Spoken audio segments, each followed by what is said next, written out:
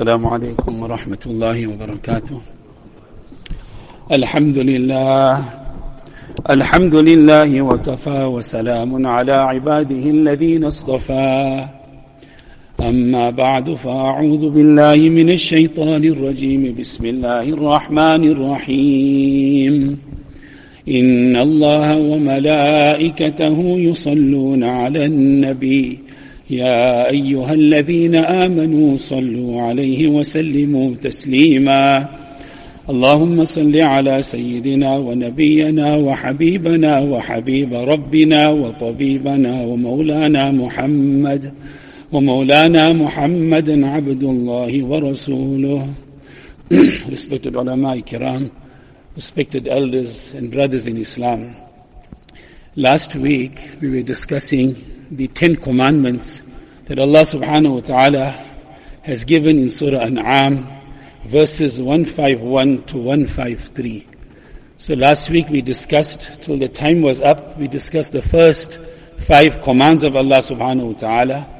And our Maulana Zakir felt that we should complete this week. So we'll try to complete the next 5 commands of Allah subhanahu wa ta'ala. Just to recap, for the benefit of those who may not have been here last week, these are the 10 commands that Allah subhanahu wa ta'ala has given in Surah An'am. And we discussed the 5 last week very briefly to summarize them. Allah subhanahu wa ta'ala in the first command says that we must not make shirk with Him at all. That Allah ta'budu, that we mustn't worship Him alone. The second one is وَبِالْوَالِدَيْنِ إِحْسَانًا, that we should be very kind to our parents. Then Allah subhanahu wa ta'ala says that we must not kill our children, bury our daughters alive in the context of the Arabian Peninsula at that time. Neither must we abort our children. It is we who provide for you and for them as well. Then Allah subhanahu wa ta'ala says, وَلَا تَقْتُلُوا النَّفْسَ الَّتِي حَرَّمَ اللَّهُ إِلَّا بِالْحَقِّ, that don't commit murder, do not kill anybody unjustly except for valid reasons, and where a qadi in a Muslim court passes judgment, etc. We explained that. And the 5th command was وَلَا تَقْرَبُوا الْفَوَاحِشَ مَا ظَهَرَ مِنْهَا وَمَا بَطَنَ, that do not go near indecent acts, do not go near things which are immodest and shameful, etc. So those were the first 5 commands. Now the next command is وَلَا تَقْرَبُوا مَالَ الْيَتِيمِ إِلَّا بِالَّتِي هِيَ أَحْسَنُ حَتَّى يَبْلُغَ أَشُدَّهُ, that Allah subhanahu wa ta'ala says that do not eat the wealth of orphans. This is quite easy for every one of us to understand regarding the wealth of the orphan. Now many a times we are placed into positions as trustees of estates where there are orphans. And how prudent and particular we must be when handling those estates. And the duty of trusteeship is a very huge burden and responsibility. It's best not to take that responsibility if one can take that responsibility. Similarly, to become a trustee of a masjid is a very, very great responsibility.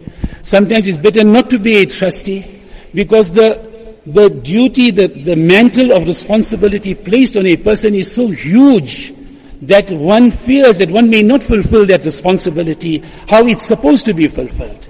So coming to the wealth of an orphan, Imam Abu Hanifa rahmatullah alayhi, this is his qawl, and this is the Hanafi madhab as well, that the orphan, Allah subhanahu wa ta'ala says when it comes of age, then you give him his wealth, you hold his wealth in trusteeship, you are custody of his wealth, you can invest his wealth to better his wealth, but not better yourself using his wealth.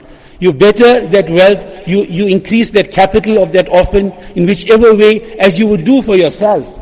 So, and when he comes of age, now when he comes of age means he comes of an age of understanding, not in puberty itself. Sometimes a 14, 15-year-old is not mature enough to handle his own wealth. So when he comes of understanding, Imam Abu Hanifa rahmatullah alayhi says that even if he doesn't come of understanding, but when he reaches the age of 25, that's the level that the age of 25, then you have to hand over your wealth to him also. Then you can't hold on to his wealth. But if the person is certainly not in a position even at the age of 25 to control and administer his own wealth, then that has to be administered by a third party. You put his wealth into trust, you have somebody overlooking his wealth, etc. Another very important aspect is when a janazah takes place and the marhum has left behind orphan children. How often in our community, and this is a sickness in our community, that when the janazah still hasn't even been buried and already the meal arrangements and the parting arrangements have started already. A janazah is a very somber occasion. It is not an occasion of merrymaking. It is not an occasion of feasting. It is not an occasion of gathering at the mayyit's house to have meals there for days on end. Each person should be eating in his own house. Yes, the people who have lost somebody, the bereaved, we should be sending some food for them. And the closest, the aqriba, the closest of people should be with them to comfort them, serve them, etc. But it's not an occasion now that we have to put up marquees, we have to order waiters, and we have to have merry feasts. It's not an occasion. The occasion, the janazah, is a very somber occasion. It's an occasion of seriousness. How will the bereaved party feel when people gather there and they laugh and they joke and they continue as if life is normal? It's highly insensitive. Similarly, just to digress a little bit, the qabristan also. A great wali of Allah subhanahu wa ta'ala, about a month ago, he came to Durban, and he happened to go into the Hilal qabristan. I was with him at that time, and there was a jamaat with him. So he wanted to know, why is this qabristan so decorated? Why is it so neat and tidy? Yes, the qabristan should be neat and tidy, but it's supposed to be decrepit. It's supposed to be forlorn. You don't plant things in the qabrs. You must make it look natural. When you go to the qabristan, it must remind you of Maut, that it's a desolate place down there. It's barren down there. The only thing there is your a'mal, good and bad. That's the only thing that accompanies you. So even the qabristan shouldn't be a decorated place where we have it manicured and we have, beautiful flowers, etc. It's not a place. What do the dead benefit in flowers? And what are the living going to benefit if they're going to see that in the qabristan? Rather, it must be forlorn, decrepit, desolate. It should be left natural, in its natural state. So this is just by the way. Then coming to so many complaints we get about the fact that the wealth of orphans has been eaten. And how are we going to answer for Allah subhanahu wa ta'ala when we make decisions sometimes in our favor, when we are handling the wealth of orphans, when we are holding positions of trust, etc., when we are holding positions of amanat, etc., and we make khiyanat of that? How are we going to repay those orphans? Allah subhanahu wa ta'ala speaks about the eating of the wealth of orphans, and Allah equates it in another ayat of the Qur'an. It's like filling your belly with the fire of Jahannam. Eating the wealth of an orphan unjustly is like filling your belly with the fire of Jahannam. And we know the famous hadith of Prophet ﷺ that on the day of Qiyamah, Nabi ﷺ asked the Sahaba that who's a muflis person, who's an insolvent person, who's a bankrupt person. We understand liabilities exceed assets in our understanding. That's what Sahaba mentioned. So Nabi ﷺ said, no, that's a bankrupt person, technically, insolvent person. But the real bankrupt person is that person on the day of Qiyamah. He will come with mountains of good deeds. All his hajj and umrahs and zakat and sadaqah and the building of masajids and spending in the path of Allah and all those good deeds he did. All that khidmat and all those good deeds he accumulated.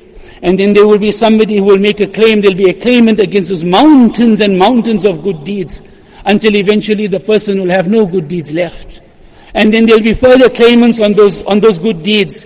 There will be no currency of the akhirah good deeds left until that person will be lumped with the claimant's evil, with the claimant's bad deeds. And that person, Nabi sallallahu alaihi wasallam, he'll be flung into the fire of Jahannam. So wealth is such a thing. Hazrat Ali radiyallahu ta'ala explained that wealth is against you both ways. If wealth is halal, then you have to give hisab for that wealth. You have to account for that wealth. And if wealth is haram, then you're going to get adhab for that wealth. Sometimes that adhab starts in this dunya. Sometimes it's in the qabr. And sometimes it will be, and definitely it will be in the akhirat. وَنَضَعُ الْمَوَازِينَ الْقِسْطَ لِيَوْمِ الْقِيَامَةِ. On that day when the scale will be opened up, and there will be absolute justice in this world, we can get away. We can use every loophole to get away in this world, usurping the wealth of others. But on the day of Qiyamah, there is no getting away. When the scale of deeds will be opened, and the most just of all, Allah Rabbul Izzat, Allah Jalla Jalaluhu, Amma Lawaluhu, when He will effect justice on that day, when there will be nobody there to stop His justice.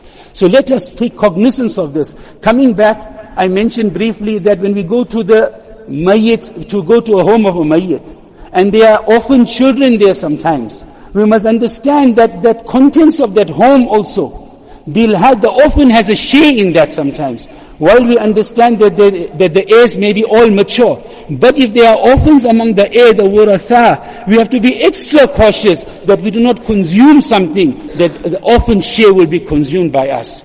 We attended a janazah in Port Shepstone on one Friday, and immediately after the janazah, we were leaving, and the mayyit's brother, the mayyit had many small children, so the mayyit's brother, being an alim, he says, you can't go, you're a musafir, you have to partake of lunch, you have come from far. So I said, Jazakallah. He says, I'm assuring you that everything here is provided by myself, nothing from the wealth of the orphans has been used. Nothing from my brother's home has been used. So how careful and considerate we have to be when it comes to the wealth of an orphan, and fulfilling that amanat and that trust, and handing that wealth over to that orphan when he reaches age or of understanding. Then Allah subhanahu wa ta'ala says, وَأَوْفُوا الْكَيْلَ وَالْمِيزَانَ وَأَوْفُوا الْكَيْلَ وَالْمِيزَانَ بِالْقِسْطِ لَا نُكَلِّفُ نَفْسًا إِلَّا وُسْعَهَا. That when we are weighing and when we are measuring, then give full weight. Be just when we are weighing, when we are measuring, give full weight. Hazrat Mufti Shafi Sahib Rahmatullah Ali explained in his tafsir that this extends beyond just measuring. It applies to us in every aspect of life. If I am an employer, then I must make sure that I'm paying my worker what's due to him. And if he's worked overtime for me and voluntarily he has done it also because he can't say anything, make sure you pay him for that also. Even if he refuses, make sure you fulfill what you have to fulfill. The domestic workers at home, they are working for us. We know there's legislation. And if they are working beyond those hours, make sure that as we would like to be treated, we treat them with justice also. Pay them what's overtime, pay to them and due to them. When it comes to us being an employee, then we have to fulfill that trust also. We have to ensure that we fulfill the employer's trust in every aspect of our employment. Even if it comes to using the amenities of the employer. Our akabirin were so particular when they used to teach in the madaris, there used to be a cushion place for them when they're teaching hadith, etc. So many of our akabirin, after their dars, they'll sit on the floor.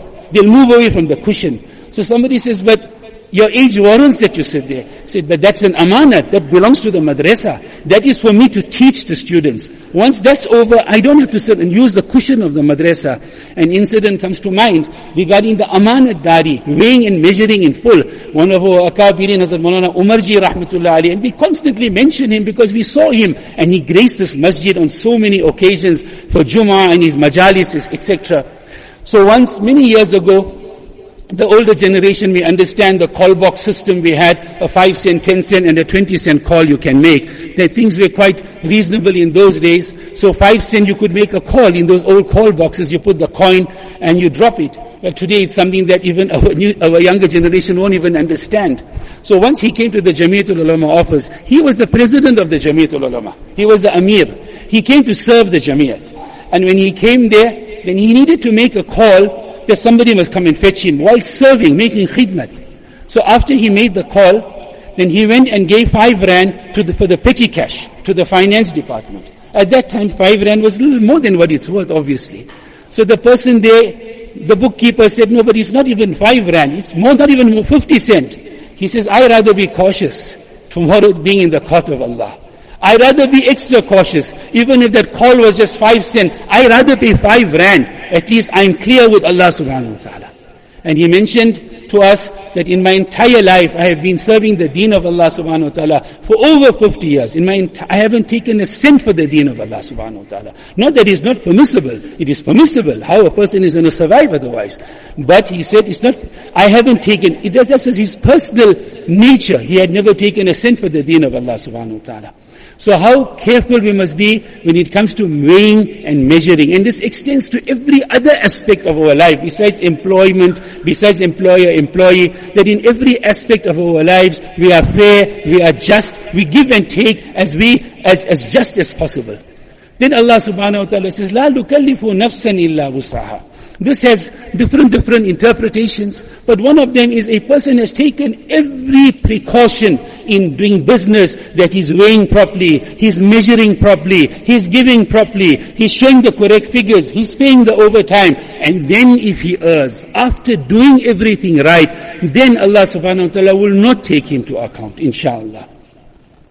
Then Allah subhanahu wa ta'ala says, وَإِذَا قُلْتُمْ فَعْدِلُوا وَلَوْ كَانَ ذَا قُرُبَى وَإِذَا قُلْتُمْ فَعْدِلُوا, and speak with justice, even those, if you are going to speak against them, even if they are your close relatives, even if it's your son, and you have to speak against him, that's what the Qur'an Sharif commands. Even if it's your father, and if your father is in the wrong, you have to speak out against your own father also.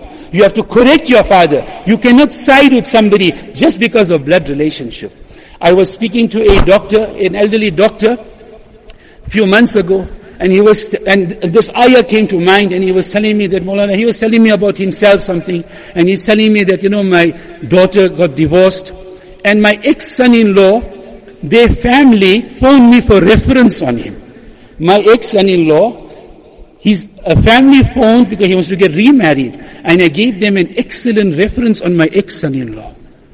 How often will a person do such a thing? He says, my son-in-law was an excellent person. It was my daughter who was at fault. He wasn't responsible for the marital breakup. The problem and the fault lied with my own daughter. Imagine saying this here. What justice? This is the Quranic command. They don't run that person down.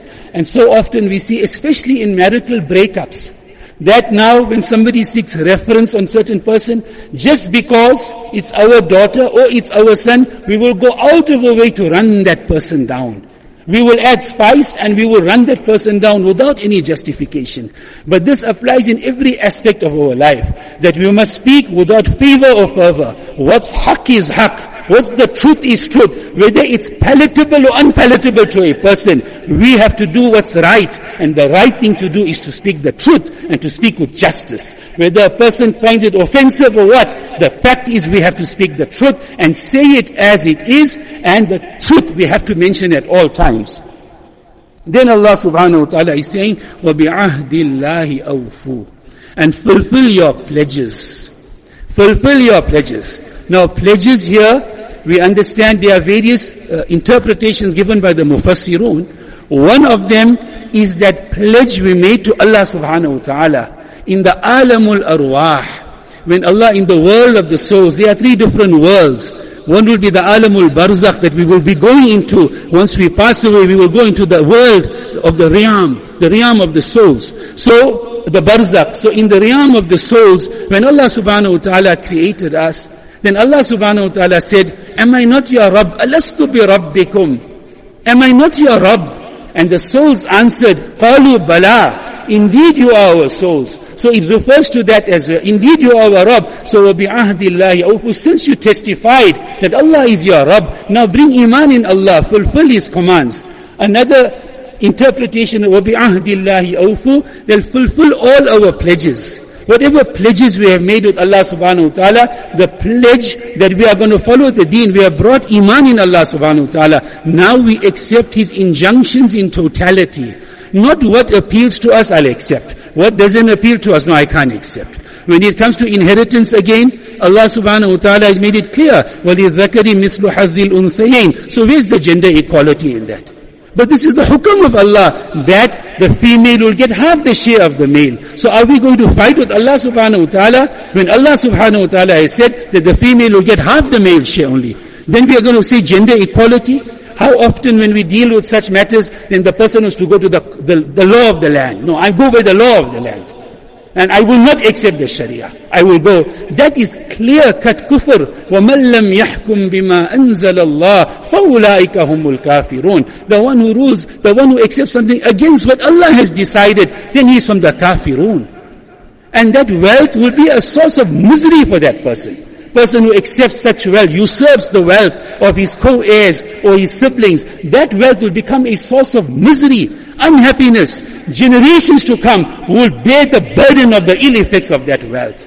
So we have to be so careful and cautious that وَبِعَهْدِ اللَّهِ أَوْفُوا. Then another explanation the Mufassirun give is that A vow we have made to Allah subhanahu wa ta'ala. Ya Allah, if you cure me of this illness, or Allah, if I pass this exam, then I will do A, B, C, D. Ya Allah, if I pass this exam, I will go for Umrah. If I do this, I will do that. If you do this for me, Allah, I'll build a masjid in your name. So, it is very important that we fulfill that mannat and that vow that we have made with Allah subhanahu wa ta'ala. And finally, وَأَنَّ هَذَا صِرَاطِي مُسْتَقِيمًا فَاتَّبِعُوهُ.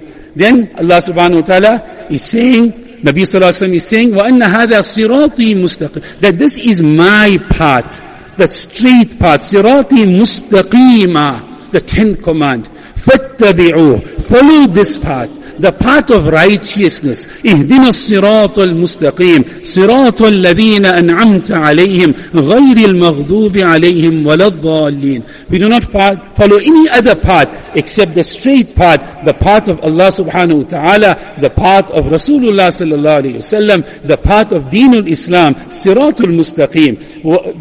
Then Allah subhanahu wa ta'ala, that do not turn away. وَلَا تَتَّبِعُوا السُّبُلَ فَتَفَرَّقَ بِكُمْ عَنْ سَبِيلِهِ. And do not move away from this path. One is follow the path, and the other is do not move away from this path. Remain on the cause. Remain on that destiny, on that map. Remain on that map, and you will reach your destination. You will reach the finishing line. You will reach the goalpost of life. And the ultimate goalpost of life is to leave this dunya with kamil iman. If a person leaves this dunya with complete iman, then he has indeed been successful. He has remained on the path. He has remained on the cause. In between these ayat 51, 52, 53, Allah subhanahu wa ta'ala says, ذَلِكُمْ وَصَّاكُمْ بِهِ لَعَلَّكُمْ تَعْقِلُونَ. The first ayat at the end, Allah subhanahu wa ta'ala is advising us regarding these commands, لَعَلَّكُمْ تَعْقِلُونَ, so that you may ponder, you may use your intelligence, you may use your intellectual ability to understand this. Then Allah subhanahu wa ta'ala, after the next set of ayat, is saying, ذَلِكُمْ وَصَّاكُمْ بِهِ لَعَلَّكُمْ تَذَكَّرُونَ. Allah is advising you so that you may understand, you may remember, you may recount. And finally Allah subhanahu wa ta'ala says, ذَلِكُمْ وَصَّاكُمْ بِهِ لَعَلَّكُمْ تَتَّقُونَ. That Allah subhanahu wa ta'ala is advising you so that you have the consciousness of Allah. That you have taqwa, the consciousness, the recognition that my Allah is watching me wherever I am, whatever I am doing, my Allah can see me. He is watching me in every condition. Allah is watching me in secrecy. Allah is watching me in the open. So then, Hazrat Mufti Shafi Sahib Rahmatullah Alayhi explains, he says that this alludes that this is the wasiyah of the Prophet sallallahu alaihi wasallam. We mentioned that Abdullah ibn Mas'ud radiyallahu ta'ala mentioned that if anybody wants to see the wasiyah, the legacy and the bequest of Rasulullah sallallahu alaihi wasallam, then it's these 10 commandments. And these words are used as well throughout these 3 ayat, ذَلِكُمْ وَصَّاكُمْ ذَلِكُمْ وَصَّاكُمْ ذَلِكُمْ وَصَّاكُمْ. Allah is advising you. So this is truly the wasiyah and the legacy of Rasuli Pak alayhi salatu wassalam. Allah subhanahu wa ta'ala give each and every one of us tawfiq to make amal on this year. The month of Ramadan is on our doorstep, just about 23 days away. Let us get ourselves ready. Let us get ourselves focused. Let us fulfill the rights of every person, those whose rights we have usurped or we are usurping. Let us fulfill those rights. Let us pay back people what we are owing them. Let us give back their dues. Wherever we have violated their rights in terms of the Sharia, we have backbited somebody, we have made ghibat, we have made buhtan, slandered somebody, we have said something ill of somebody, let us make amends for that. We have violated anybody's rights in any other way, let us make amends. Let us come onto a clean slate before the month of Ramadan. So when the month of Ramadan starts, we start it on a good footing and on a clean slate, inshallah. Jazakumullah khair. Assalamu alaikum wa rahmatullahi wa barakatuh.